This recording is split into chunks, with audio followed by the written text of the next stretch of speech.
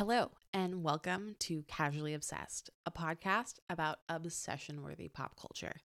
I'm your host, Chelsea Bergen, and each episode I'm joined by a guest to talk about a piece of content we can't stop thinking about.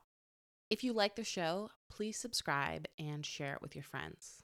For show notes, transcripts, and more info about the show, you can visit casuallyobsessedpodcast.com. You can also find the show on Instagram at Casually Obsessed Podcast.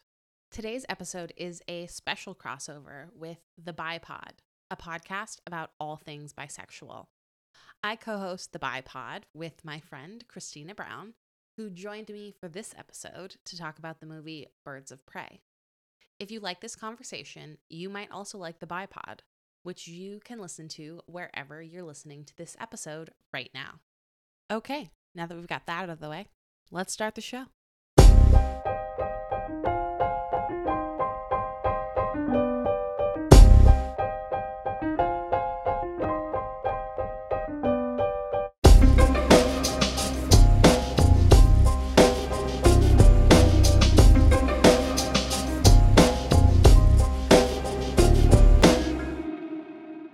Hi, Christina. Hi, Chelsea. We're talking about Birds of Prey and the fantabulous emancipation of one Harley Quinn. Such a good title. Yeah. It definitely, they changed the title while it was in theaters because no one knew what Birds of Prey was. I didn't know that. Yeah. So they, when the movie got to theaters, then they changed the title to Harley Quinn, subtitle Birds of Prey, which is not as fun, but is more descriptive. Perhaps. In that, this movie sets up the Birds of Prey, but it's not actually about them per se, in that, Right. it's Harley's story, really. You just have all of Mhm. these other characters who intersect and then come together Mhm. in the end. But I think the, subtitle is so fun. Mhm. And not everyone was a fan. But it does feel very, Harley to me. Yeah, I feel like it fits the tone very well too. And I was thinking about kind of wow, that's interesting. I didn't know that they changed the title.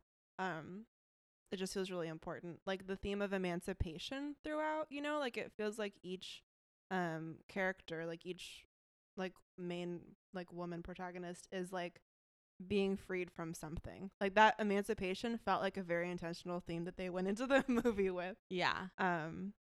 But I think it's, in some ways it's kind of like a transitional movie because it's Harley coming out of one phase of her life and then the origin story of the Birds of Prey. Yeah. And I think it does work cohesively as a movie, but I also wish that we lived in a world where it could be two movies. Like where Harley Quinn could just have her own movie and that could be that.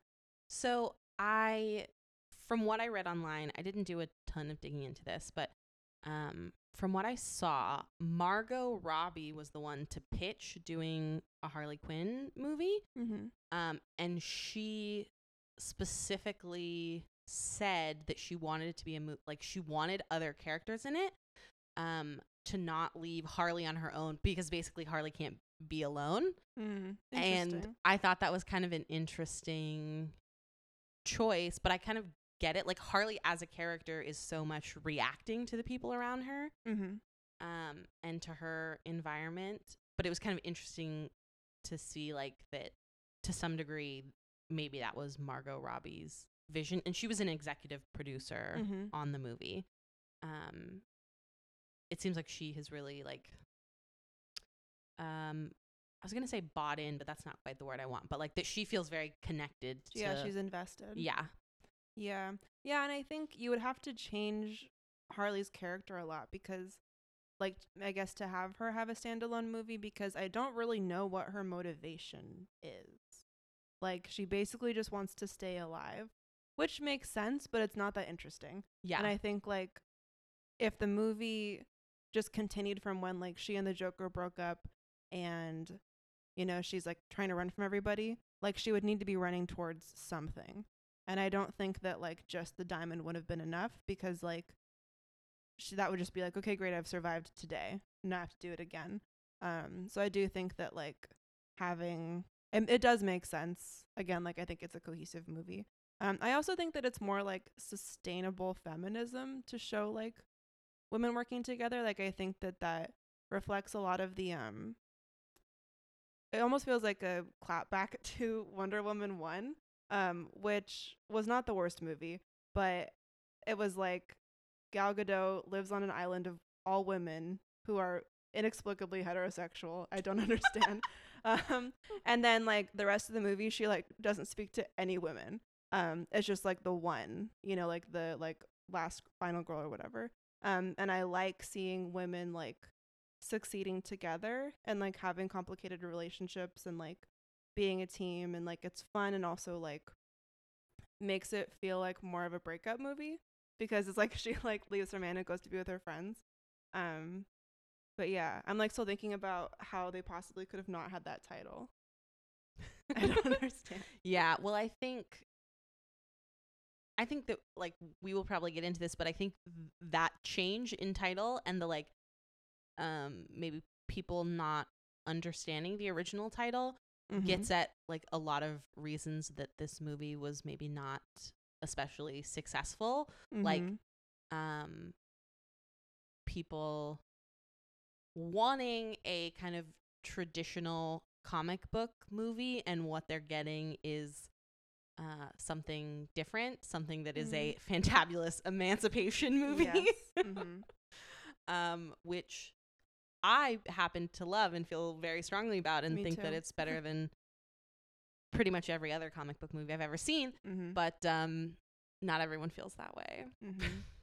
Yeah, it definitely feels like a movie that is a part of a saga, but in a good way. Like it does. I'm trying to think of an example. I guess like the second book in the Twilight series, like that's a book that I would never recommend anyone read just on its own. Like it's not a good book in my opinion. Sorry, don't cancel me. But when you read the whole series, like you have to have that information. Do you know what I mean? Like it's like a transitional story for me. But it's funny that you say that because of the Twilight novels, that's your favorite. That was my favorite. But I think because it's like different and kind of weird, and she spends a lot of the book being depressed. Yeah. And I was like, this is interesting. Tell me more. I remember reading it in like, I don't know, junior high and high school and being like, okay, why is she still sad? I want action. But I think like to me, this movie doesn't feel that way. Like it feels like it can stand on its own, which is good because I have not seen most of the DC Universe movies. At least not like I didn't see Suicide Squad. And there are a couple moments like when she opens up the cabinet full of guns, I'm like, I think I'm supposed to know about that, but I don't. That may have been in Suicide Squad. It wasn't. I think it was just a reference to, because so the place where she takes them at the end of the movie is like the Joker's lair, and so it was not a reference to Suicide Squad, but I think it was a reference to the sort of canonical like Joker, and the idea that like it's, you know, filled with weapons in all kinds of weird places. And so when she's like, there should be all these guns here, I think she says something about like like she has this reaction of like, that fucker. It's just he took it, and I'm like, who?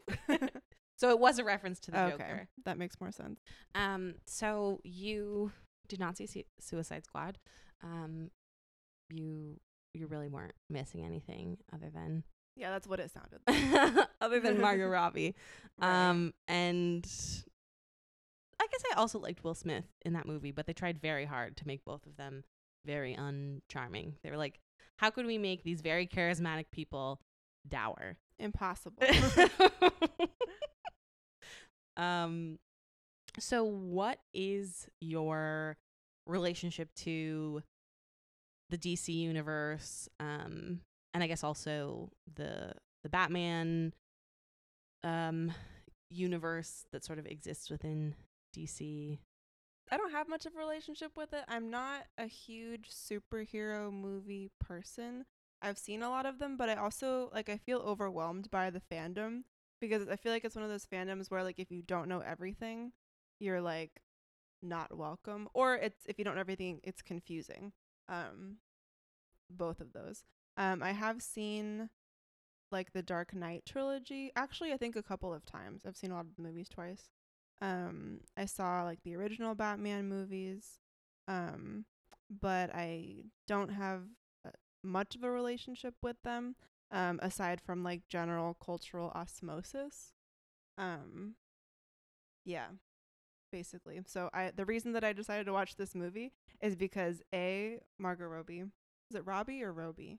I think Robbie, but actually, if Maybe I'll just call her Margot. We're on a first name basis. But definitely I want to see everything that she's in, except for I guess Suicide Squad. And the soundtrack. When it came out, a bunch of artists that I really like K-Flame were on there, and I was like, well, let me check this out. And I'm not like a movie soundtrack person generally. Very rarely will I like see a movie and think like, oh, I want to like go listen to their soundtrack. That happened with Queen and Slim. That's also how I like part of my interest in the new movie Promising Young Woman is like the soundtrack is so good.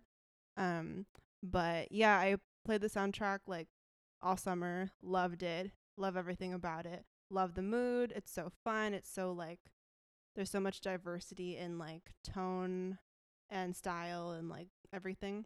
So just very into it, and that's why I wanted to watch the movie because it felt like fun. I also wanted to see hot girls beat people up, and it did not disappoint. I think I maybe found out about the soundtrack from you. Probably, I told everyone about it. I think I actually saw that you were listening to it on Spotify because I'm a Spotify music stalker. I'm always like, what are my friends listening to? And I don't think I realized that they were making this movie, or maybe I didn't know that it was coming out. And I found out about the soundtrack and I listened to it and I was like, this is so good. If the movie is like half as good as the soundtrack is, I'm gonna love it. And so I actually like went to see it in a theater, which is a thing that I do not do much of. It was the last movie that I saw in theaters before the pandemic lockdown. Wow. Yeah. Yeah, this would be a really fun movie to see in theaters. Yeah, I saw it in, I don't even know what it's called, but one of the like special theaters where they projected things onto the sides of the movie theater. And so it was like nothing important was happening on the sides, but it was like the iconic scene where Harley goes into the police station and she's shooting a gun with like glitter in it. The fun gun, my favorite weapon that's ever existed. And so at that point you'll see her like on screen, she like fires the fun gun and there's like confetti and like pink and blue smoke, and that would like go across the sides of the movie theater walls. Ooh. And I went to see it just because that happened to the time that I wanted to see the movie. That's the version that was playing, but it was actually really fun. And this was like a perfect movie for that. Yeah. Because it has so much like this is such a kinetic movie. And so it was to have like things going on all around you was very immersive and fun. Yeah. And like the aesthetic of the movie is really important. Yeah. Like the coloring, and like just like the vibrant shades and the costumes and like the lighting and everything. It's like very much a visual experience too. Yeah. That sounds really fun. Since we have both mentioned the soundtrack and how great it is, I would love to hear any of your... Would you like to hear me sing one of the songs? Yes, please. Yeah, what are your... Please give me your my takes. favorites? Yeah. So the first one that I heard was K-Flay's song, Bad Memory, because I'm obsessed with K-Flay. And K-Flay, like outside of Birds of Prey, has been on this interesting musical journey. She started off very like emo rap punk, which like we all need in our lives. But her most recent album is much poppier, and I still really love it. I like constantly listen to it. But I feel like that's just kind of been her journey, is coming from like really like roughly produced like punk rap to like a song about comparing like her girlfriend to ice cream. And I love it all. But I think Bad Memory, her track on the soundtrack really like did a good job of, I think she did a very good job of like pulling back to her roots of like some of that intensity in the music. But the songwriting is also very good. And I've seen her songwriting really like grow, I think, over her career. And it's just so fun. It makes me want to like walk down the runway with a bunch of my friends in stilettos and like make sound. I also love Experiment on Me, Halsey's song. I could just listen to Halsey just like scream like that. Yeah. Her just like yelling. Like not a screamo fan. It's not my jam, but her just like yelling, I could listen to that all day. So good. Yeah, she's incredible. And she also just has such a range. Like I'm thinking about her song Beautiful Stranger, which is very like sweet and ballady, and then she's also like screaming about killing people. I love it. Yeah, and I think I was really excited to see like what scene they used it in, and when they did it when she was like fighting other people in the jail, I was like, hell yeah, this is the right place for it. But both of those songs, I think I just like love the intensity. I'm trying to think. I also Smile like gets stuck in my head a lot. It's my party, my body, my business. So good. I'm like looking at the track list. I love all of them. Boss Bitch, constantly on my playlist. But yeah, all of them. And I think what's interesting is like the soundtrack does a really good job of like setting a scene and creating a mood. And there are even songs that are in the movie that are not on the soundtrack, but they're just like not new songs, I think. Yeah. And when I rewatched it for this episode, I was like, oh, I wonder like how my expectations for the movie would have changed if all of the songs were in one place, you know. But I think it feels very like intentionally crafted to like set a tone for the movie. Yeah. One of the songs, I think it's Sway, has Sway With Me. So good. Is it that one that has like rap parts that were like clearly written for the movie? Is that yeah.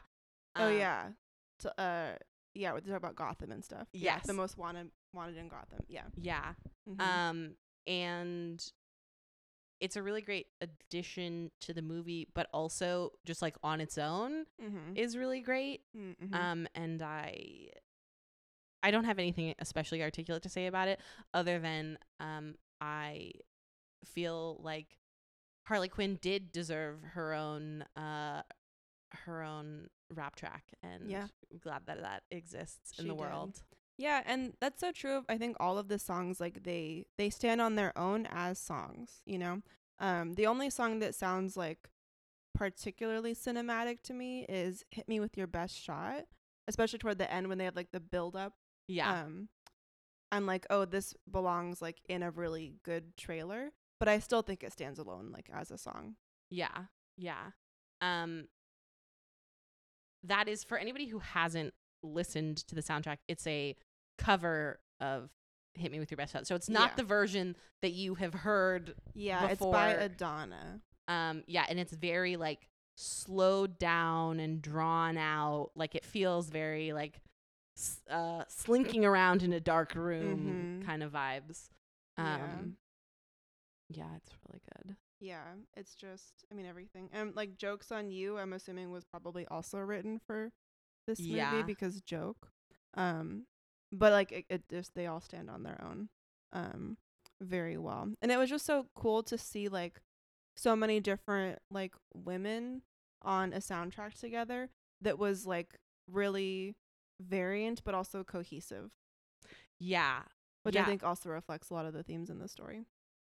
The movie, I saw someone online who was talking about how each of the different characters in the movie is kind of existing within their own type of movie. And so you get like Montoya's story is like a cop drama, and Black Canary is doing the, you know, lounge singer who like got caught up in, you know, that sort of like Mhm. noir kind of like, they're all doing they all have sort of slightly different movies that they're existing within that have been kind of pulled together in this frenetic, like, not, it's not pastiche, but there's this sort of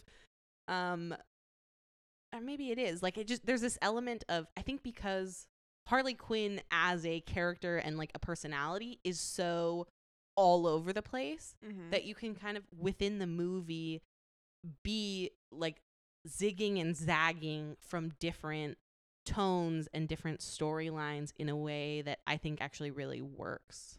Yeah. Yeah, I agree. And like the first time that I watched the movie, I was like, I know that they have a lot of characters, so you can't have like a complicated backstory for every person. But I still had questions. I was like, why is Black Canary singing, like why does she work for this horrible man?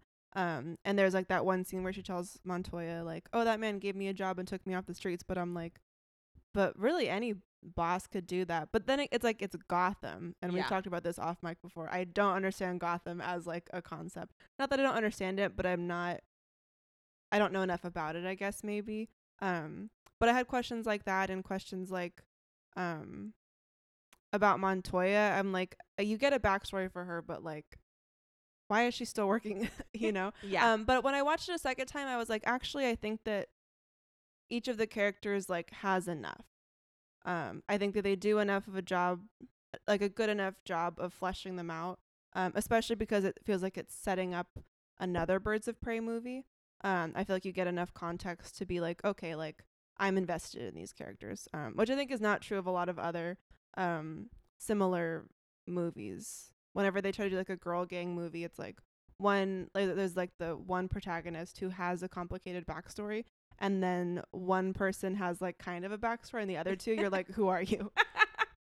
It's also a really rewatchable movie, Yeah. which I was very impressed by because I don't usually like to watch a movie a second time, but I feel like I discovered new things on a second watch.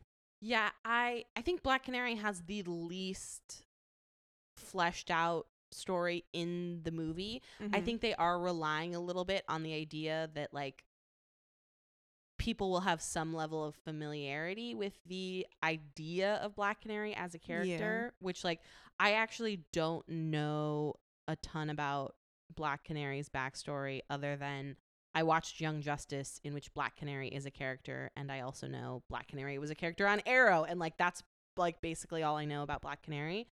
But I think with her, they were maybe trying to coast on like people will recognize like that as a character.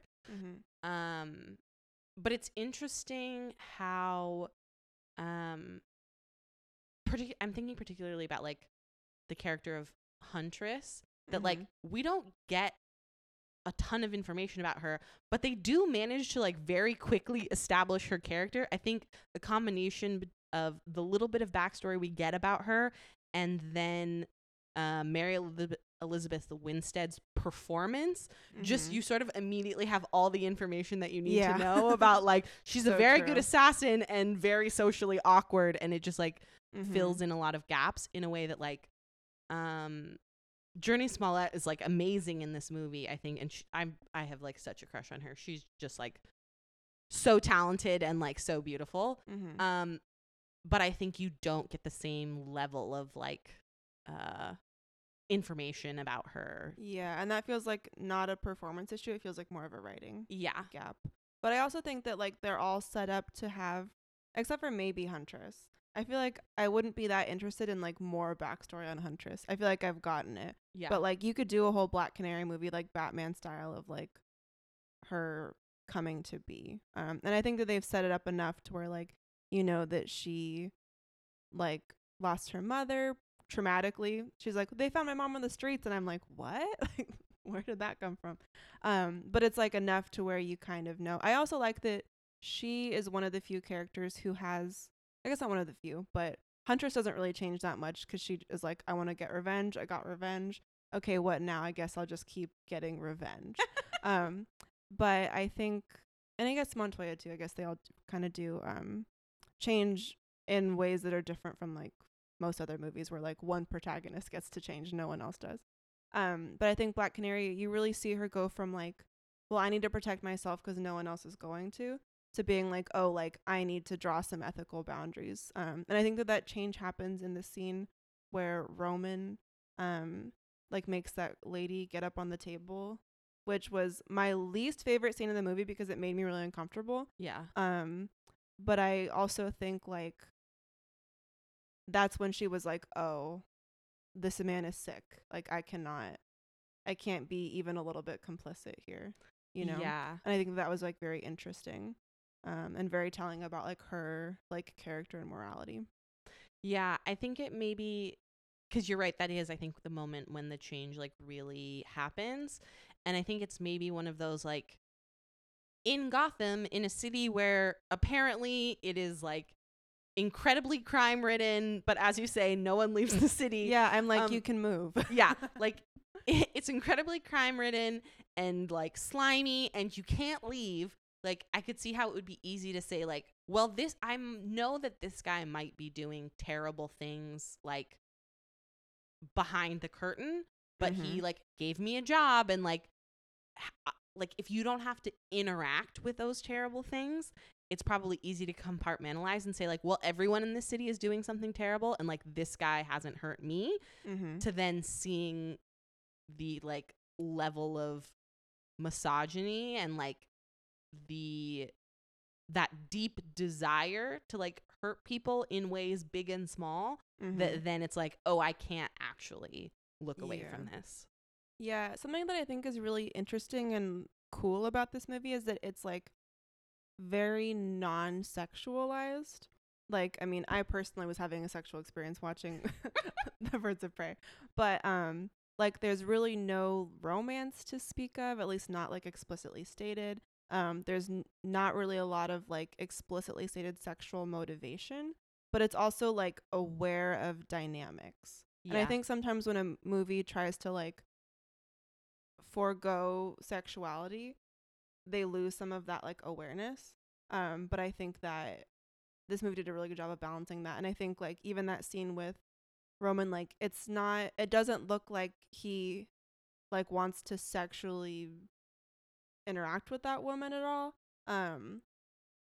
But it's like you just see it really peels back all the layers of like this is just like an evil thing that he wants to do. Like he just wants to humiliate people, and there's no like, it's a power dynamic thing completely. Yeah, which is interesting. Like there are a lot of moments like that throughout the movie. Like when Harley almost gets kidnapped. There's nothing to explicitly tell us like, oh, like she's gonna be like sexually assaulted. But I think they do a really good job of building tension in moments where you kind of have to rely on your cultural knowledge. Like in that scene, and in the scene where she gets hit with the tranquilizer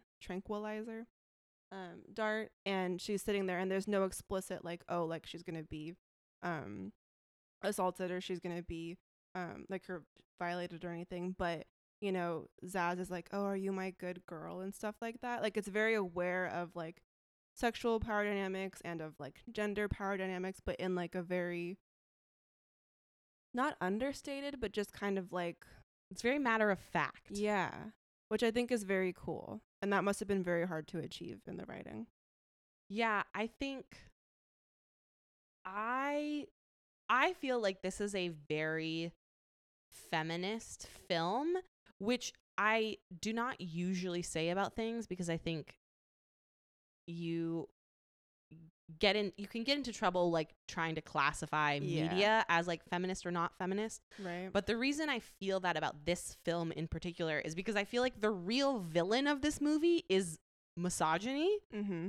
And that like this movie is dealing in a lot of ways with like what are the everyday experiences of women, and what are the threats to their like bodily autonomy and to their existence. And I feel like that's actually what this movie is about. Yeah. And it's just sort of in the trappings of a comic book story, which is why for me I'm like willing to say I feel that it's a feminist movie because the story feels inherently like about the issues of feminism. Mm-hmm. And I think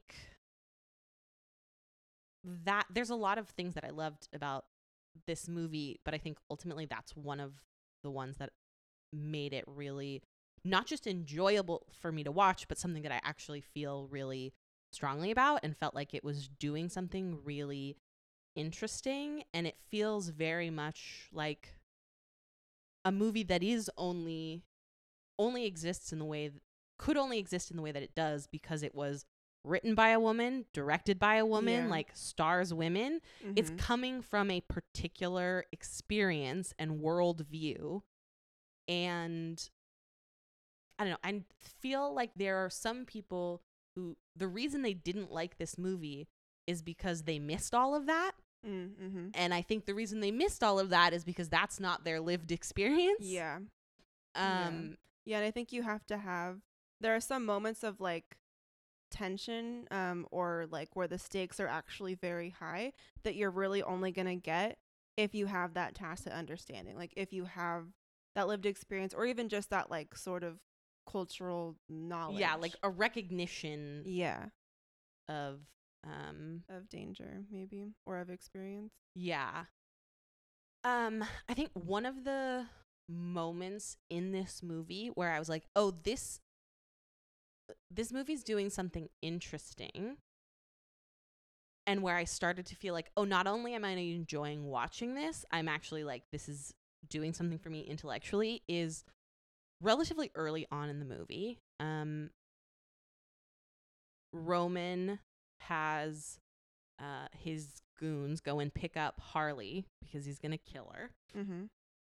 And she's like strapped to this chair and he's being a like one note villain and she's like making fun of him. Mm-hmm. And then he punches her in the face. Mm-hmm. And you can see her sort of like getting her head's like wobbling a little bit. And then he punches her again and she goes into this like fantasy where she's performing Diamonds Are a Girl's Best Friend. Mm-hmm. And she's wearing like the same colors as Marilyn Monroe and like the original number. And there's some similar choreography, but then mixed in with it is like A machine gun. yeah. Yeah. And I think she gets punched in the face again. And as I was watching that scene, I was like, oh, this is like, there's a trauma thing that's happening here. Like, Yeah. you sort of, particularly because early in the movie, Harley tells us about her background and she talks about how her dad kept trying to get rid of her. Mm-hmm. And to me, like seeing that scene, I was like, oh, this is not the first time a man has beat the shit out of her. Like, Yeah. she has a like place in her head where she goes when bad things are happening to her. Mm-hmm. And to me, that really spoke to kind of Harley's worldview, because one of the things that's really fun about Harley Quinn as a character is that she is so like over the top and everything is so fantastical. And so to see the way that for her has maybe been like a coping mechanism, that's when I really felt like, oh, there's more going on to this movie than your average like run of the mill comic book movie. Yeah. Yeah, and I feel like I kept waiting for the moment for them to like take the whole lady psychologist thing too far, cuz I feel like that happens in a lot of movies where it's like a trope of like a woman who just like diagnoses everybody with everything. But I feel like they did it enough to where like we knew that Harley like knows her shit, like she was able to really quickly like maybe not even diagnose but like identify like, oh, you're doing this because of this. But it wasn't in like an annoying way. It was just in a way to show like, oh, she like has a PhD. She knows what she's doing. But you also see her dealing with, like you said, like her own traumas, her own experiences. And I think like they do a really good job in the beginning of setting it up with that cartoon. The cartoon like definitely establishes like a fun cartoony tone. But it also gives you enough backstory about Harley as a character, to know that like she's dealing with a lot, right? She's coming into the movie with like a lot of fresh trauma, a lot of like long-term trauma, and now she's in a totally new like place in her life where she's like, I was dealing with all of this by like being protected by the Joker, and now I'm just not, and now I have to figure out like, how do I cope without that? Yeah. And there's probably some regression that happens, right? I think that happens with like most breakups. When you are like, I have to go back to whatever life I had before this somehow. And when the life you had before that was also traumatic, I think like there's an unraveling that happens. And I think that scene shows that really well, without being like, oh, she's so crazy in her breakup, you know? Like at no point do I feel like, oh, Harley's just like crazy. Like I feel like they're very intentional about like not just throwing that label on her and like moving past it. Yeah. Yeah. I also like that the Joker wasn't in the movie at all. Yes. Not even because I like especially hate the Joker, but just because I feel like that when I first started it, I was like, oh no, is this gonna be like the Joker realizes that he wants her back? Like I thought he was gonna come in and save her and be like, oh wait, we're broken up, but I want to protect you or something. Like I thought he was gonna come back in the story, but I think there's an actor who technically is supposed to play him when she gets thrown out. Is that supposed to be him? I don't know that that's supposed to be him. It's maybe maybe she's remembering something. I don't know. Yeah. I think it might have been one of his, because it. Oh, one of his guys. Yeah. Oh, that makes sense. The only thing, there's a part of Harley's story is that she jumps into a vat of acid. Mm-hmm. And they showed that in Suicide Squad, and so they show that clip that was in Suicide Squad in Mm-hmm. Birds of Prey, Mm-hmm. but that's the only time we see the Joker. Yeah, in on a screen. flashback. Yeah. And I think that just like it puts a lot of pressure on Harley as a character, because now she has to like truly go through this breakup alone, or at least like away from the other person who like might also be going through it.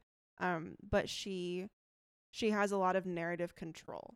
And I think that I love the way that they use that, where she's not exactly an unreliable narrator, but she's a very human narrator, where she's like, oh wait, I forgot, I should have told you this first. Which is so great. Even watching it the second time, like she goes into the police station with the fun gun, and I was like, wait, I thought this happened later. And then she's like, wait, I gotta go back. I'm like, oh, okay, that's right, that's what happened. But I think that there's a lot of thought that went into like her, like the psychology behind her character, that comes through really beautifully. Yeah. One of the reasons that I wanted to talk about this movie with you is because Harley is canonically bisexual, and as am I. I am also canonically bisexual.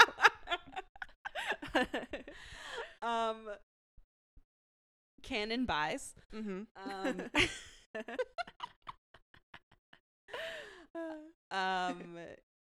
And you had mentioned how much you liked the animation that they deployed in this movie, which I agree. It's super well done. It's really fun and also like gives us more information. Mm-hmm. But one of the things that it also does is in the first like couple of minutes of the movie, Mm-hmm. establishes Harley as bi. And I would love to hear you talk about what that did for you, like seeing that in the movie and like how you have kind of felt about that. Yeah, when I first watched it, I was like I think it went over my head the first time, because in the cartoon there's the slot machine and she's saying something like, oh, I fell in love a bunch of times, or I had a bunch of relationships, and it shows like a man and then another man and then a woman, and I was like, are they gay baiting me? Like, what's going on here? And then like the movie went on, I was like, oh, like I kept seeing like little things, and I was like, maybe they're like continuing that, like the like canonical bisexuality. I'm glad that this movie forgoes romance. However, I would not have been mad if she and Huntress ended up together. Or she and Black Canary. Oh, which one do I want? I have also asked myself together. that same question. Yeah. Honestly, a throuple, and I think Montoya, I don't know why. Well, Montoya's... She's their owl. Yeah, that's true. I'm like, she doesn't feel. Yeah, yeah. No, she can get back with Ali Wong now that she's I'm no here longer. for that. Yeah, now that she's no longer a cop. Great choice. She does probably need to she- get sober first, though. Yeah, we should talk about that because I was like, I don't like that. But I just think it's cool when people or characters on TV and in movies are like just queer, especially when it's something like bisexuality or pansexuality that's like not as easily communicated. Like I think it's very cool when it's just sort of like established as true and then not addressed again because it normalizes like those identities. But I also was like, I still feel a little bit baited because I'm like, I want to see her kiss a girl. And that maybe is just me. Like I can deal with that. But I think if the movie had been more focused on just Harley and just her breakup, there may have been more of that, more of her like looking for connections with people. Yeah. But I mean, it's like I don't know that I've ever seen a bisexual superhero before. She's not a superhero, but for my purposes, she's a superhero. Yeah. It's just not something that you see in this, that at least that I see in this genre, very often. So I feel like it was really cool, but I also was like, wait, did that happen? You know? Yeah. Which I think is good in some ways, but I also, because it's such an over the top movie, I was like, I would have loved an over the top like ex-girlfriend who came for her. And I think I actually imagined one. I was like, did this happen in the movie? I can't remember if one of the exes was a girl, but I don't think they had that. I think they were all men.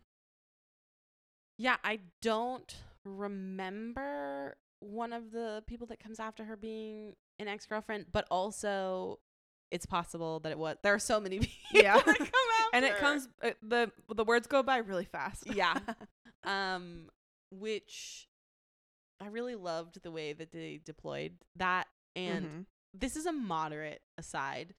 I have a lot of things about this I want to say, but when Roman is trying to kill or have his guys bring Harley in and he's going to kill her, and she lists off all the reasons he might want to kill her. It's a huge, long list. She's like, because I'm a woman, because this, because like because I make fun of him.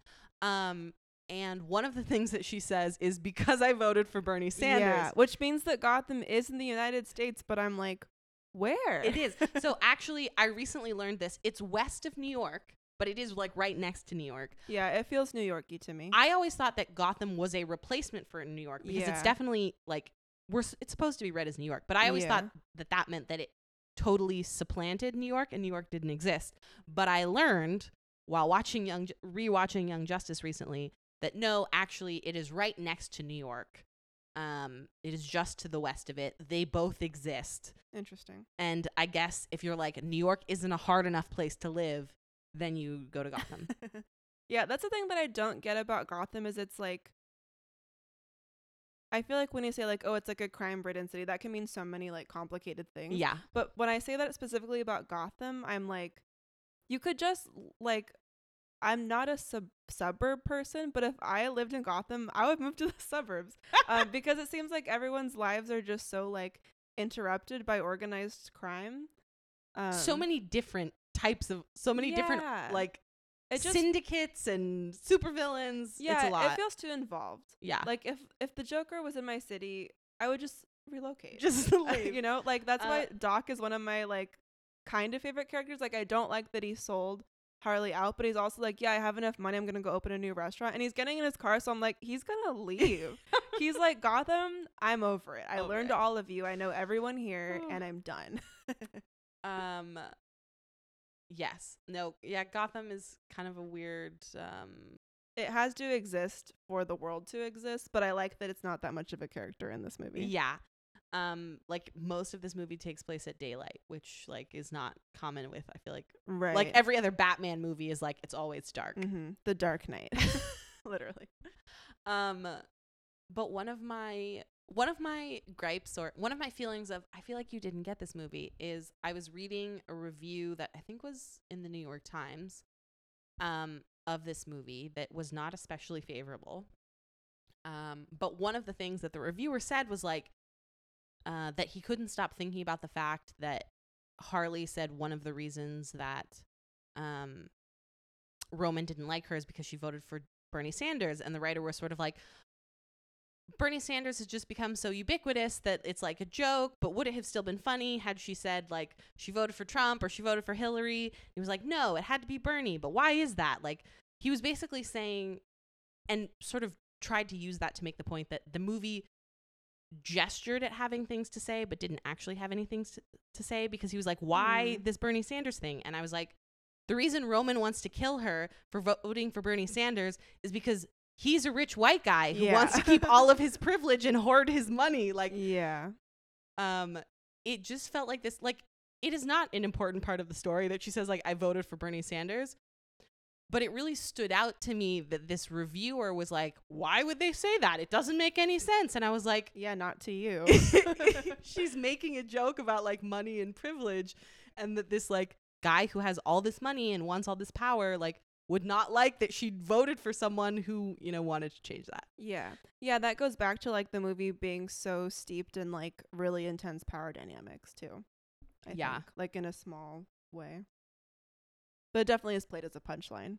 But I think like there are layers, which is true of a lot of the movie. And it goes by really quickly. It is really not, you could easily watch that scene and completely miss that she says that. Yeah, but that one white guy at the New York Times did not. He couldn't get over his feelings. I feel that this is an incredibly gay movie. Like, just so queer. Yes.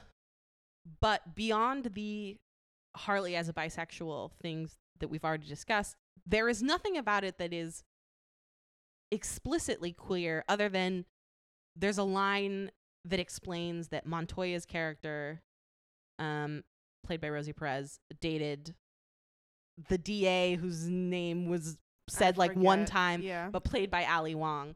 That kind of goes by in a flash, though. You could honestly watch that and not realize, because I think Harley just said in narration that they used to date. But and that she says like, oh, and that's her ex. Yeah. Other than like that line, there's nothing else in the movie that is explicitly stated as queer. And so I'd be interested in hearing your thoughts on, or talking about like what it is that makes this feel like a queer movie, even if it is not explicitly queer, and maybe also where that is and isn't successful. Yeah, I mean, I feel like my first answer is the absence of heterosexuality. Like, besides the Joker and Harley's breakup, which like Harley's established as queer, so that's like forgivable. Forgivable. Like because there's no like explicitly stated like heterosexual even relationships, I don't think. I'm like, oh great, like we don't have to worry about that. Like we can just, everyone like has different motivations. I also think I liked the Montoya and I forget the character's name, but Ali Wong. I like how the characters were played like against each other, because like they felt like queer exes, and that they weren't like trying to destroy each other. And this is like a broad generalization, but I feel like there's a lot of jokes in the queer community about how people like queer exes know like you kind of just stay friends, or like you're in the same community. Not that you're necessarily on the same on good terms, but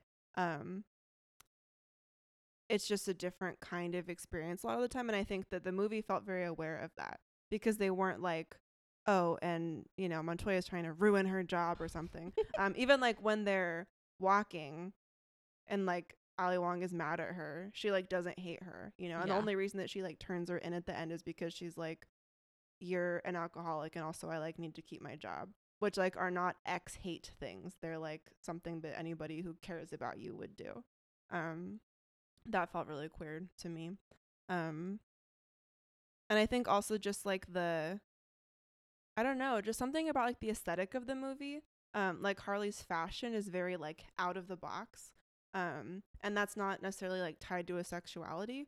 But it felt very like free of like expectations, and free of like you know, norms and things like that. And I feel like that also kind of contributes to like the gay sensibilities of the movie. Yeah, I feel like this is a movie that is like incredibly joyful, Yeah. which like is kind of funny because it's also super violent. It has an R rating, Mhm. but even when Yeah, it is really violent. Like I love the cartoony violence of it all, like when she Yeah. like breaks people's legs backwards and stuff.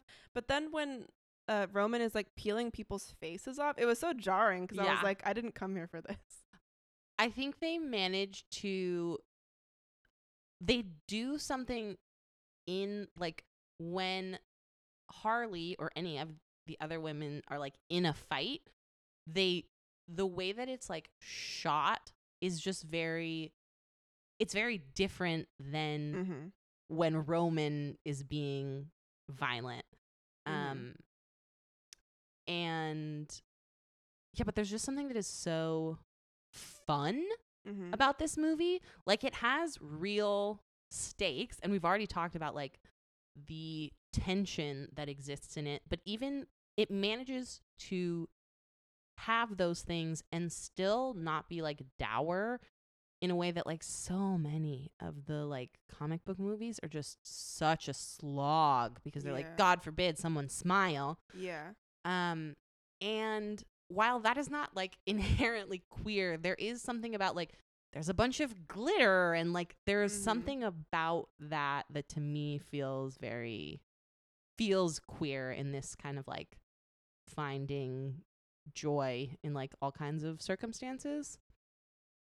Also, I just assume that like everyone in this movie is queer in some capacity. Like Agreed. the fact that we were like, do we want Harley to get together with Huntress or Black Canary? Yeah. Like, That we get to dream, that we have options Yeah. is wild. I also think there's something really like inherently queer about Harley's situation of like everyone wants to kill me, but I'm gonna continue to wear these sequins. yeah. You know what I mean? Like when Montoya's like chasing her and she like sees that fanny pack and like stops, I'm like, you're still celebrating your identity even though the rest of the world hates you. Yes. And like that is not the same, or she's not like, her situation is not the same thing as like queerness, but I think there's something like, again, just like tacitly queer about it, Yeah. of like I felt a connection to her even though I like don't live in Gotham and like didn't force someone to get a face tattoo, you know. There are like so many more things I know. that I want to talk about. I feel like we could just like talk about this forever. We didn't even get into the glory of the Roman. breakfast sandwich. Well, we're not gonna get out of here without talking about the breakfast sandwich. One of my favorite characters is Harley Quinn's breakfast sandwich. That's the romantic relationship Yes. in this movie. She loses her love, and then she gets it back. Yes. The marketing was incredible. I immediately had to go buy a breakfast sandwich after watching it the first time. Yeah, that was fun. I also love that like women eat in this movie. Yes. And they eat like burritos and Thai food and breakfast sandwiches. You never see that in a film. Yeah. Also, in addition to being truly hilarious, the breakfast sandwich sequence, it also, I feel like, says a lot about Harley that, like, she has a breakfast sandwich place. She knows the guy that works there. And, Mhm. like, she knows that his name is Sal. And he clearly has a relationship to her because she's, like, talking to him about how he makes the sandwich. And at the end, Yeah. she's $1 short. And she's like, you know I'm good for it, Sal. And, like, you can't just walk into, like, any bodega and be Yeah. like, I'm $1 short. Is that okay with you? Yeah, Starbucks would be like, get out. Yeah. Yeah, I love like the kind of like the underground community almost that she has. Yeah. Another queer aspect. So the villain in Birds of Prey, other than just, the spirit of misogyny, misogyny personified, is Black Mask, whose real name, I guess, because I feel like Black Mask is his like A super villain name. His stage name. Yeah. Roman Sionis. He's a nightclub owner and runs some kind of drug syndicate or crime syndicate more generally, but I think there's drugs involved, maybe. Yeah, it's unclear, but it is aesthetically drug lordish. Yeah. Yeah. I actually watched a Thing earlier, an animated Batman movie or short. And Black Mask was in it, but in that version, that was just like his face was like the black skull. It like was not a mask. Oh, interesting. Yeah. Yeah. Did you get in that show? Did you get to see? So that's just like his body. Like he doesn't have like a street persona. Yeah. No. Okay. He Because I was like, that sounds like blackface. But I guess if there's not like if that is like his body and there's not a character behind that, I guess that's different. Yeah, it was actually kind of weird because he appeared to be like a regular white guy to like up to his neck, and then his entire like head was like a black skull sort of thing, like very much in the like the mask that's in the movie, but like that was just like his whole head. head. Yeah. Interesting. Almost like what is the name? Red Skull? Red, the villain from the Marvel movies. Oh, the yeah, Nazi yeah. one. Mhm. Yeah. Mm-hmm. Like that, except black and Instead of just red. his face, yeah. Mm-hmm. That was a weird tangent. I'm probably gonna need to cut all of that out. That feels relevant though. Well, because I was wondering, like, especially on the second watch of the movie, as I was thinking about the villain a little bit more after we were like talking about it, and I was thinking about, I was trying to like look at kind of his coding, and I realized, like, I don't know, all of the like Pan-African stuff that he had, a lot of it I think was like played to make him look really sinister intentionally, of like, look at these like dried heads that I have from this like tribe in this place that I've never been to, but now I have them in my house. Like, it felt like the movie was maybe trying to like make a statement about like insidious like whiteness, but then it kind of never went anywhere. I guess maybe, I don't know, I think that I was like looking for something for like Black Canary to maybe like reflect on that, but I also don't know if I was just reading too much into it, or like if that's even a part of the Batman canon at all. I don't know about how it fits into the canon, but to me, I read that as him, like, that he's a collector, and that it's like a power thing of like, I have to what you said, like, I have these shrunken warrior heads from a place I've never been to, like, a kind of way of showing off like his wealth or like general power of like, I can have anything that I want, because he also, all the things that he like has in his apartment situation, I don't know, there's this way that he's like, oh, isn't it interesting, but like gross, like he does a weird Ewan McGregor is like really chewing the scenery in this role, which like I was kind of here for, but we'll like sort of get into the specifics of that. But he does this sort of like, he's, you know, telling Black Canary about the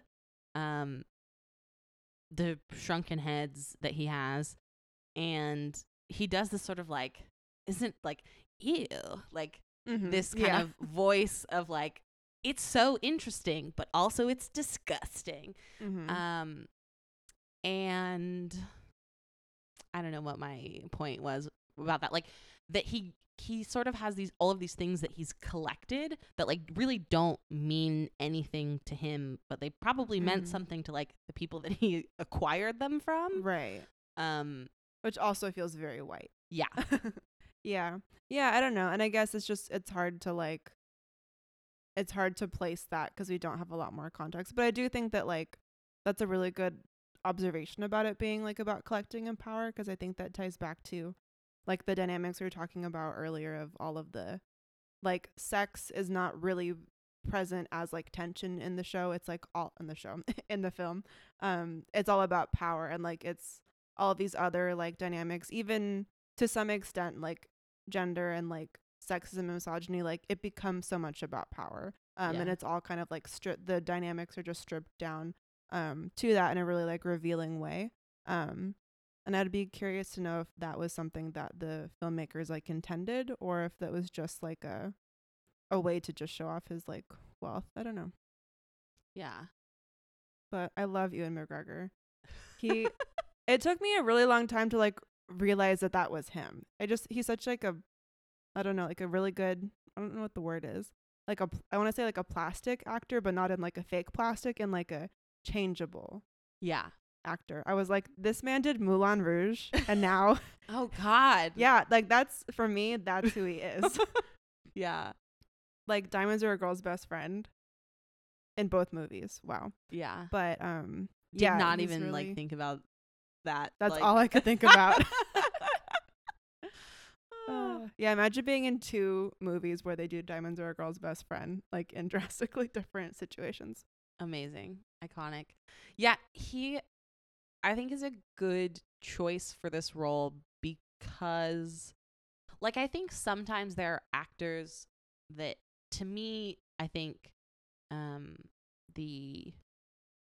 you can tell that the like director is kind of trying to play on like the goodwill that actor has sort of built in people's minds in a Mhm. way, and kind of subtly using the image that we have of that actor from other roles Mm-hmm. to kind of inform the performance. And so I feel like Ewan McGregor in this role, he's like terrible and like gross, but like you don't He's still charismatic, though. yeah.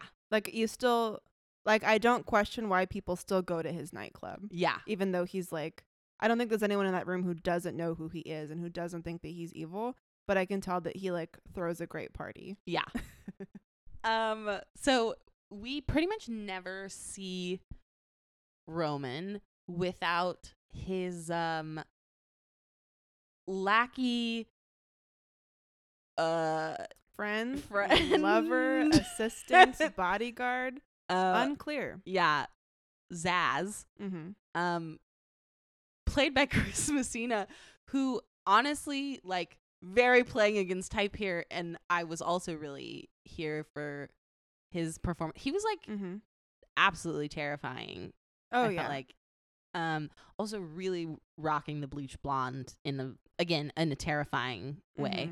Mhm. Yeah, I felt like an evil Backstreet Boy, but in like a really good way. Like when he was like, pull the car over, I was like, he's gonna kill her right now, you know. And then Yeah. when he just called Roman, I was like, oh, okay, never mind. But still, very terrifying. Yeah, and him and Roman have a very interesting relationship, which we wanted to talk about. Mm-hmm. Because there's definitely something happening there. Maybe they have a sexual relationship. Maybe they don't. There's really not It's not inconclusive. yeah. Yeah. But there's definitely something. Zaz seems very threatened anytime Roman pays any kind of attention Mm-hmm. to any woman. Mm-hmm. And he seems like very much like he just wants to kill everyone. Which I think goes beyond, like, there's a sort of possessiveness that goes beyond just the general run of the mill misogyny, but like Mm-hmm. it's targeted at like, well, someone else might like take Roman's attention away. Yeah. Like you can see a sort of like turn when Roman expresses interest in Black Canary as a like they bring her in as a driver, Mm-hmm. as his driver, and Zaz does not like that she's sort of But yeah, when she's brought in as the driver, like he doesn't like it. no. Yeah, which I'm like, is that really a promotion? But I guess it's closer to him. Yeah. It's closer to Roman, which Zaz is not happy about. And Zaz definitely seems to always be kind of like working Roman in this way that's like he's very enabling and Mm-hmm. seems to very much be like encouraging all of Roman's worst impulses. Mm-hmm. Like in that scene where in the nightclub where Roman terrorizes that woman, doesn't Zaz sort of, I don't 100% remember, but isn't Zaz sort of like, yeah, she is laughing at you? I think so. He at least doesn't say like, "Oh no, she's not." Yeah. Yeah. I'm trying to think of a like example that I very clearly remember. Well, even when he calls Roman about Black Canary, when like he sees that she's texted someone where they're going, where they're going to meet Harley, he says, "Oh, like your little bird has betrayed you. Do you want me to kill her?" And that feels different from being like, "Hey, she like we're like she's jeopardizing us. I should kill her," right? It feels very like, "Oh, your little bird that you like care about.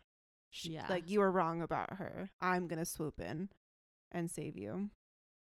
Yeah, very toxic, but I guess not. But just that he's very toxic, not redeeming. It's interesting because I feel like we were talking about how everybody in this movie can just like be presumed to be queer because like there's no indication otherwise. The only sexualities that we have confirmed like are not heterosexual. So in that way, when I think about how like villains are almost always queer coded, like I almost didn't notice it on the first watch because like to me everybody was kind of queer coded. But I do think there's something very specific about how like I don't even know what adjective to use. Like flamboyant doesn't feel like the right word, but very like showy and like I don't know, like there's a lot of kind of Roman specifically like goes back and forth with like masculine sort of like mannerisms and then feminine mannerisms and like everything in between in a way that I don't think most of the other characters really do. Most of the other characters are a little bit more consistent. But there is something that feels queer about him in a way that doesn't stand out very much. I think that if we put him in a straight movie, I'd be like, this is Disney's work, right? But in Birds of Prey, I didn't really feel like it was like insidious queer coding, at least him on his own. But then he and Zaz together, I was like, this does feel like a power dynamic, but it's not very clear. It's not as clear as most of the other power dynamics in the film are. Because they're both men, and even though like Roman is obviously the boss, like Zaz clearly has a lot of agency. Zaz is not afraid for himself, even when he loses the diamond. He isn't afraid for his life in the way that like Black Canary would be, you know? Yeah. Or any other character. And they're very like touchy and kind of like intimate. Usually when they're talking about like getting money, or like gaining power or something like that. But I'm also like, why can't you just be in a relationship? Or why do I want you to be in a relationship? Or do I want you to be in a relationship? I don't know. But yeah, I like that there are no relationships like that. Like that there are no romantic relationships really in the film. But I also feel like it's weird that there's one kind of coded that doesn't feel very necessary. But I could also be like, I feel like I'm reading a lot into his character that maybe isn't there. I don't know. I mean, I don't think you are.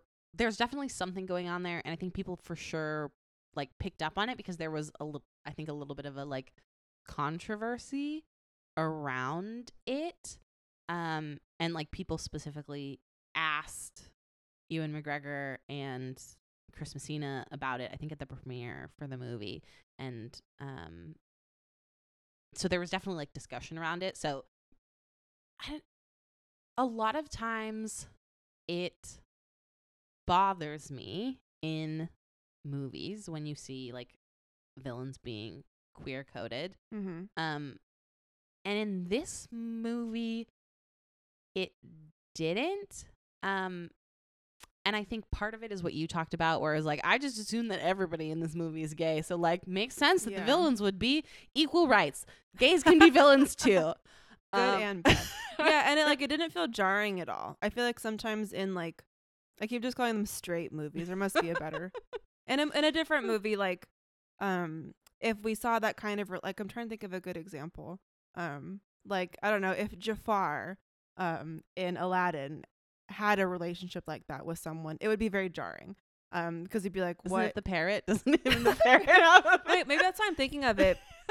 maybe they're the same character. Yeah, but I think like in some ways Roman and Zaz, their relationship feels very like cartoon villain and cartoon villain sidekick. You know, like even like Ursula is so like touchy with like her like the eels, Flotsam and Jetsam, and they're like obviously not really in a romantic relationship. At least Is that obvious? canonically, according to the musical, definitely not. But like there's like a villainous aesthetic that's very like touchy and like I don't know. I wish I had more adjectives in my head right now.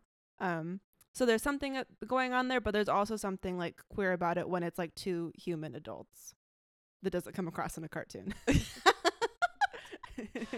I think there is like we've already talked about how this movie is so much about power, and I think like they definitely have a relationship that is sort of built around power, like the power dynamics between the two of them, and the two of them trying to sort of like gain power in what am I saying? I think maybe the reason that it didn't bother me, and I feel like this is problem I haven't quite So many of my thoughts about this movie are like half baked. Yeah. So I have a thought which I feel like is going to come out problematic, and like maybe is problematic, and I'm going to trust that like you will help me think it out a little bit. Thank you so much. Yeah. And that, you know, anyone listening to this is willing to buy into the fact that I'm not trying to be an asshole. I think part of the reason that it didn't, this queer coding between Roman and Zaz, part of the reason I think it didn't bother me is because I was like, both of these men clearly hate women. Of course they would only be interested in like a sexual relationship with men because like they find women repulsive. Interesting. Yeah. And I'm like, I don't want to like, you don't want to equate queerness with misogyny. Yeah, I do not want to do that. That's where I was sort of getting at. But like, that's problematic. But I think in this specific instance, to me, it felt like, well, yeah, like there's sexual relationships there is a power dynamic there. Right. And while we don't see anything explicitly sexual happening between the two of them, there is definitely a power play happening there. And they both hate women. And so it's like, well, of course, something about it just seemed like, yeah, of course these two like would be more interested in each other than like anyone else. Yeah.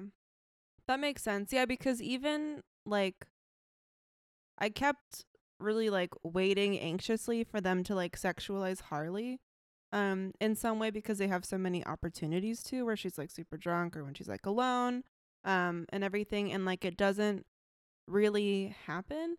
And they definitely treat like when he peels the man's face off versus like when he's like gonna hurt Harley, like it's different. But it doesn't feel different in a sexual way. It feels different in like a misogynist way. Like it doesn't really seem to feel, like it's not motivated by him wanting to have sexual power over her. It's just him wanting to have like general power over her. And I think it's helping me like reframe some of the scenes in the movie to think about it in terms of like misogyny as the villain versus like masculinity as the villain, which is what I originally read it as like the first on the first watch, especially in the scene where like all of Sionis's men show up. I'm like, and then that's when all the women are like, oh, we got to work together. And I'm like, this feels like boys versus girls, but like not like, but more complicated than that. Yeah. And I think because like they're not necessarily against the masculinity, they're like, misogyny is the villain. Misogyny is like the force that comes to the booby trap, aptly named, that they have to fight up against. And I think that like thinking about that in world or in like a universe or film where like romance is kind of absent, I think like it makes a lot of sense to draw that connection between like misogyny and like not being attracted to women, even though like in our lives that's obviously not true. Yeah, that's very interesting. What you said about them not sexualizing Harley, I saw a post. This was a while ago, and I tried to find it for the purposes of this conversation and could not. I think it was like a Tumblr thread that someone had like screenshotted and put on Pinterest. Like I really went down some rabbit holes trying to find it. But they were talking about, they were doing a compare and contrast between the way that Harley is dressed and filmed in Suicide Squad versus in this movie. And I know that you have not seen Suicide Squad, but I would suspect that you've probably seen the outfit that she wears in that movie. She's like sort of tied up, cut up baseball tee that says Daddy's Little Monster, and she's in very tiny shorts, and she's got pigtails that are like long. And I think she's wearing like high-heeled boots or something. And on paper, the outfit that she wears in Suicide Squad that I just described is not that different from the outfits that she wears in Birds of Prey. She's often wearing like very short shorts and like some kind of, not tube top, but like lots of midriff bearing kind of. And yet it comes across completely differently. And what this post that I saw was talking about is how in the way that she's portrayed in Suicide Squad, she looks like she was dressed by a man to look sexy. And in Birds of Prey, she looks like she dressed herself to have fun. And we talked, about the joy of this movie, and I think you really see that in Harley's costuming. I mean, all of the fashion in this movie is like, so good. The best. But like Harley wears some bizarre, wonderful outfits. I want the whole wardrobe. Like that caution tape jacket with all like I've talked about it already, but I'm in love. If anyone can find it for me. I'm definitely gonna look for she wears that like oversized t-shirt that says like Harley Quinn on it, and like I'm sure someone is like making that. And she has pigtails in both movies, but in this movie you see her at the beginning cut her hair because she's going through a breakup, and I was like, yes, so relatable. Yes, your life changes and you need to cut your hair. I know it well. Also part of the queerness of the movie is the hair change. Yes. And then she gets a dog / the dog is a hyena. She gets a hyena who she's then obsessed with. And I really love the detail. She names him Bruce after Bruce Wayne. Yeah, she says that hunky Wayne fella. And she's wearing a dog name tag in the movie, but it's like it says Bruce on it. And there was something about it that I loved a lot because she has so many like, she's got tattoos on her legs for the Joker, which she then like crosses out. She like turns pudding into like pudding cups. Yeah. Like, she does this whole thing to sort of like reclaim her identity as a solo person. But the idea that she's wearing a dog necklace, but it's not like property of the Joker, which is like a jacket that she wears in Suicide Squad, says that on the back. It's literally her dog's name because she's absolutely queer and like obsessed with her dog. Like she went through a breakup, and her dog is her new buddy. Yeah. Yeah. I actually didn't know that it said Bruce. Yeah. But yeah. So like I didn't see Suicide Squad, but all of like the media and the pictures and like the visuals of Harley Quinn that I've ever really seen are just like really, really over sexualized t-shirts at Hot Topic. Like, and it took me a long time to really even be interested in her as a character because she just felt like in like the limited representations that I saw, I was like, oh, some man like drew this girl with boobs and like wanted to act like Stockholm Syndrome is like a thing that I don't know. Like it just, I was like, okay, so she's supposed to represent Stockholm Syndrome and she has huge boobs and she's really skinny. Not interesting. But as I like learned more about her, I like obviously have a different reaction. Also, seeing her like personified by an actress, like a live action actress, is very different. But I think that the cinematography in this movie is really important.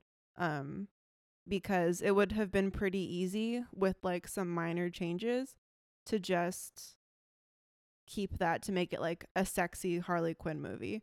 I do think the movie is sexy, but like not in an objectifying women kind of way, in like a they're all gonna beat everybody up for me kind of way. They're like objectively attractive people, like being effective. Yeah, being highly competent. Yeah. So we really liked this movie. We did. A lot of people, particularly a lot of men. did not. Shocker. Especially on the internet. Internet men are the worst kind of man. And I have a petty thing, but like I've been like really waiting for the opportunity to share this with you. So there's a moment in the movie where Harley is like in Roman's nightclub. This is before he's trying to kill her. And she's drunk and being loud. And this guy tells her to like, shut up. And she's like, what? And he's like, I said, shut up, you dumb bitch. And she proceeds to jump on his legs and like break them. That's my cartoon violence that I love. Yes. And he's like howling out in pain. And she's like, oh, boo-hoo. And she says, I have a PhD. Don't call me a dumb bitch, motherfucker. I'm like, I have a master's degree and I'm still a dumb bitch. I'm sorry. I was like, yes, Harley, you do have a PhD. But also, sometimes we still do be still dumb bitches. And the reason that this is relevant is I saw someone on the internet post something about like, it said, I think that people who liked Birds of Prey don't know what good cinema is. To which my reaction was, I have a degree from the most preeminent film school in the world. Brag. What are your qualifications, motherfucker? I mean, fair. And then break his legs. Or no, break the legs and then say your line. Yes. Yes. Yeah. Yeah. Men on the internet. Yeah. No, I think that that's very valid. I validate that experience. Yeah. I was like, honestly, with that scene, I love how she's like, oh, you think I'm a dumb bitch? I'm going to break your fucking legs. And then I have a PhD. Like, it was like a fun scene. So I was like, I'm not going to be critical of this. I'm just going to enjoy the like ridiculous like knee bend thing. But yeah, I'm also like, if she didn't have a PhD, it still would be uncool. Yeah. To say that. But I think that scene specifically like really is important to Harley's like character development and like character backstory, because you're like seeing her like emotionally deal with the breakup and like get drunk and like confess that she broke up with the Joker to Black Canary. Is that the same scene? Yes. Yes. Time after, is it's different. later after she's like very drunk. Yeah. And she's like making like there's a lot of plot setup. So to me, I was like, oh, like this is a character setup. That's like a plot line. So that just so we know, like she has a PhD, because I do feel like every time Harley Quinn is like introduced in a movie, you like have to get her like resume. Like I need to see her CV, because like, and which I think is good, because I think if you're just like, oh, here's this crazy woman, like that would suck. But to say like, oh, she like has these degrees and she had this great job, but she like also has these things going on, and like this is how it's manifesting. So I'm not mad about it. But yeah, I disagree. I don't even disagree. I do think that it's messed up that she was like, I have a PhD, therefore I'm not a dumb bitch, but I also love it. Problematically. But as somebody with not a PhD but an advanced degree, you know, we can still be dumb bitches and it's fine. It also No, okay. I could go on like a whole like rant about this. You can. But I think what I want to get at is I don't know that I don't have anything new to say about like men complaining about things on the internet. Neither do they. So. But it's like one of those things that it just feels incomplete to talk about this movie and not kind of situate it in that context. Yeah. Particularly because like I would really like a Birds of Prey 2. Particularly because the director has said that she wants to do a story about Harley Quinn and Poison Ivy, and I'm like, yes. Maybe then we'll get our explicitly queer relationships. Yes, they're just gonna be gay and have plants. Relatable content. We're like over here being plant gays. We're all plant gays in quarantine. Very true. I feel like it's when we see like that reaction to the movie, I'm like, can't I just be happy? Like, can't I just like crave breakfast sandwiches and watch hot girls beat people up? Like, shut up. Yeah. But it also like when we think about how like most superhero movies are really marketed toward men, honestly probably even this one, like at least at the kind of like corporate ad level, when internet men are mad about a movie, that doesn't bode well for the franchise's future. And that's just like a reality of our like shitty like masculine capitalist system.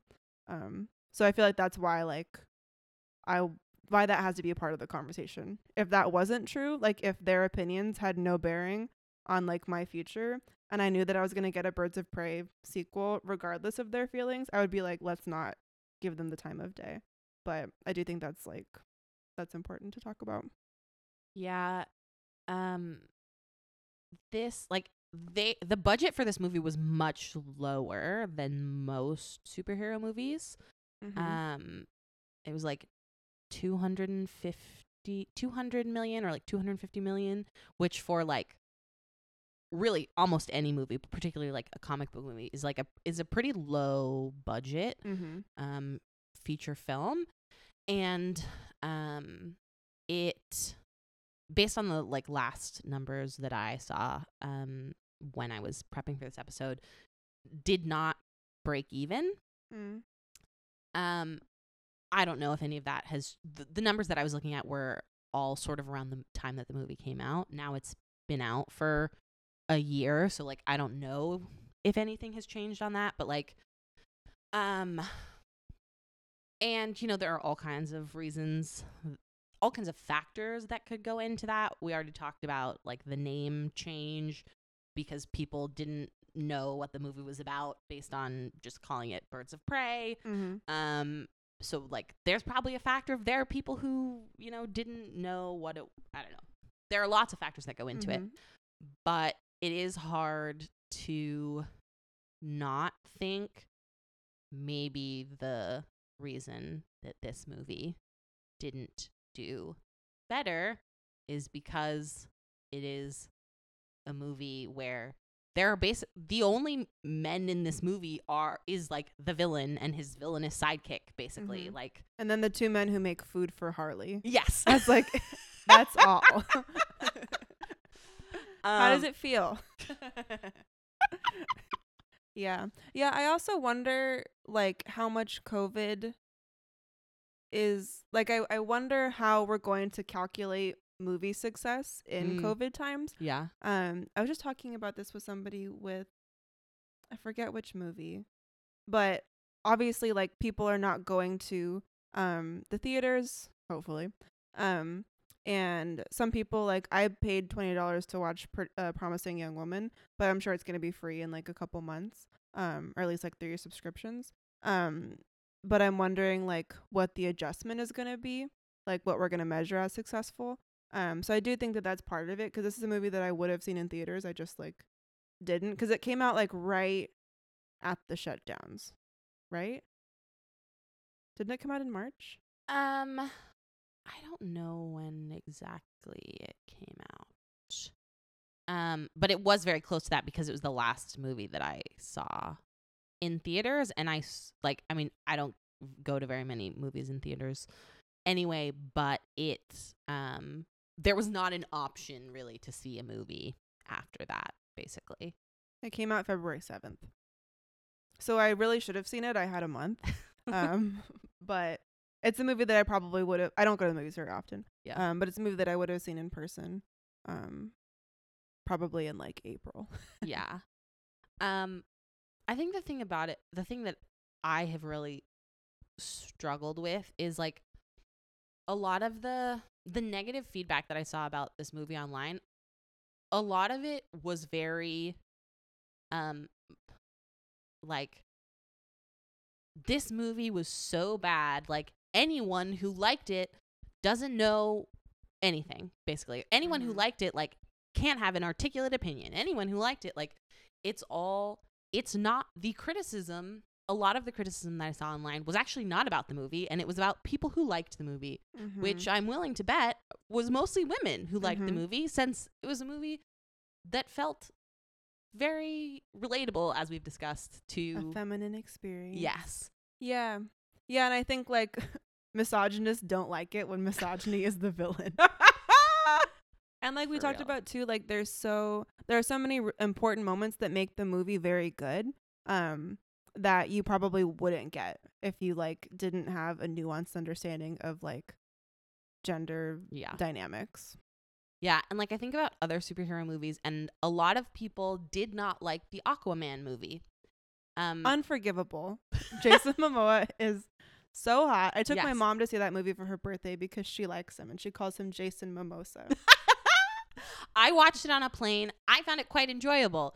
I mean, was anything revolutionary happening in that movie? No, but that's not why I watch comic book movies anyway. It was really pretty. Yeah. At any rate, when I've heard people complain about that movie, I have never heard anyone say anyone who liked Aquaman doesn't have any taste. Right. Like, they just say that they didn't like Aquaman and maybe like why they didn't like it. I'm sure there's someone on the internet who's saying anyone who liked Aquaman didn't have any taste, but that's not the majority. Yeah. Yeah. It's just a different kind of criticism, and it's so frustrating because I guess it's frustrating for the reason that misogyny is often frustrating in real life when it is not actually life-threatening, that you can't actually argue with it, because if the criticism that someone is making is, I couldn't possibly understand why anyone would like this movie, I can't tell you, like, to say that someone who likes this movie doesn't know what they're talking about means that when I tell you why I like this movie, you've already established that you don't believe me and that my opinion doesn't matter. Yeah. And it's so frustrating to, like, you can't engage with that. So there's not, it feels very like, well, there's not anything that I could do. And I mean, not that I'm out here trying to like deal with incels on the internet. Yeah. Don't recommend. No. But it just feels very like, how do we ever, like, this is why we can't have nice things. Yeah. Yeah, and it feels like a decision was made, you know, of like, oh, this movie was bad and everyone who likes it is bad and they aren't us. This is part of why I just don't get into superhero fandom, because I'm like, I'm not equipped for this. I don't know all the details. I haven't read everything. I haven't seen every movie. And there's a lot of like, at least from what I've seen, I see a lot of like, oh, well, I have this opinion. If you feel something differently, it's wrong. Which I guess is maybe true in like every arena of life. But yeah, whenever something like this happens, I'm like, you think that you own this franchise and like other people can't access it. And if we do like it and it's not what you want, then it's not good. And it's not part of like this superhero machine. I think a very similar thing happens with horror movies as well. like Promising Young Woman horror film, it's not going to do very well in terms of like regular horror audiences, because horror films, just like superhero films, are typically marketed toward men. And I'm like, it's such a good movie, and it's so scary. It's so like horror filled, but like it has a lot of the same like expectations of like you need to have like an understanding of like gender and sexuality, and if you don't have that, you're not gonna like it. But I just wish that they could market movies towards us and then be happy when we liked it and then make more. Yeah. But we don't have that. No. Now I'm sad. I'm sitting here feeling like, what is the solution? And I have to remind myself, like, actually, I don't have to solve all the world's problems. And probably I do, so I'll get on that. Probably even if we came up with a really great solution, we don't know what we're talking about because we liked the movie. Exactly. Yeah. Exactly. Mm-hmm. We're dumb bitches without PhDs. Yeah, I'm a dumb bitch with a master's degree, who likes Birds of Prey and doesn't like incels. I'll say it. It's very controversial. I know. I know. Okay. What would you recommend to fans of Birds of Prey? So I was trying to think of like a visual media, because it's visual media, but I just like didn't come up with anything except for anything roller derby. I feel like is gonna give you this feeling. But there are two music recommendations I have. The first one is Donna Missel. If you haven't heard of her, you simply must. Specifically her live recordings. She's very like her voice is, I mean, she's just such a powerful singer. And she has a lot of kind of like gravelly breakup songs, or like gravelly like identity songs that I think play really well into this theme. They wouldn't necessarily fit on the soundtrack, but if you like these kinds of aesthetics, I think that you would like Donna Missel. And this is also a very basic recommendation, but I just like thought about it last night, is Miley Cyrus's new album, Plastic Hearts.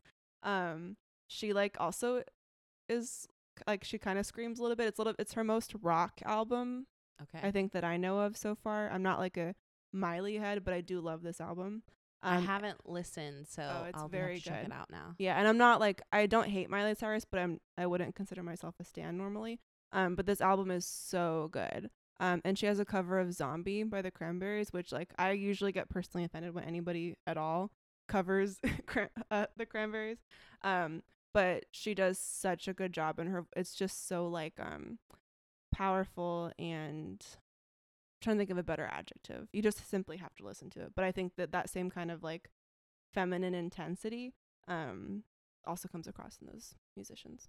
Love those recommendations.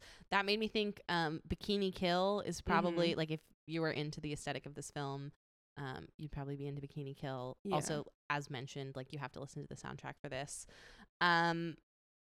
There is a Harley Quinn animated series that originally aired on DC Universe, which now has been absorbed into HBO Max, which I just started watching. I did not like the first episode, but watched episodes after it and enjoyed those. They like really made me laugh.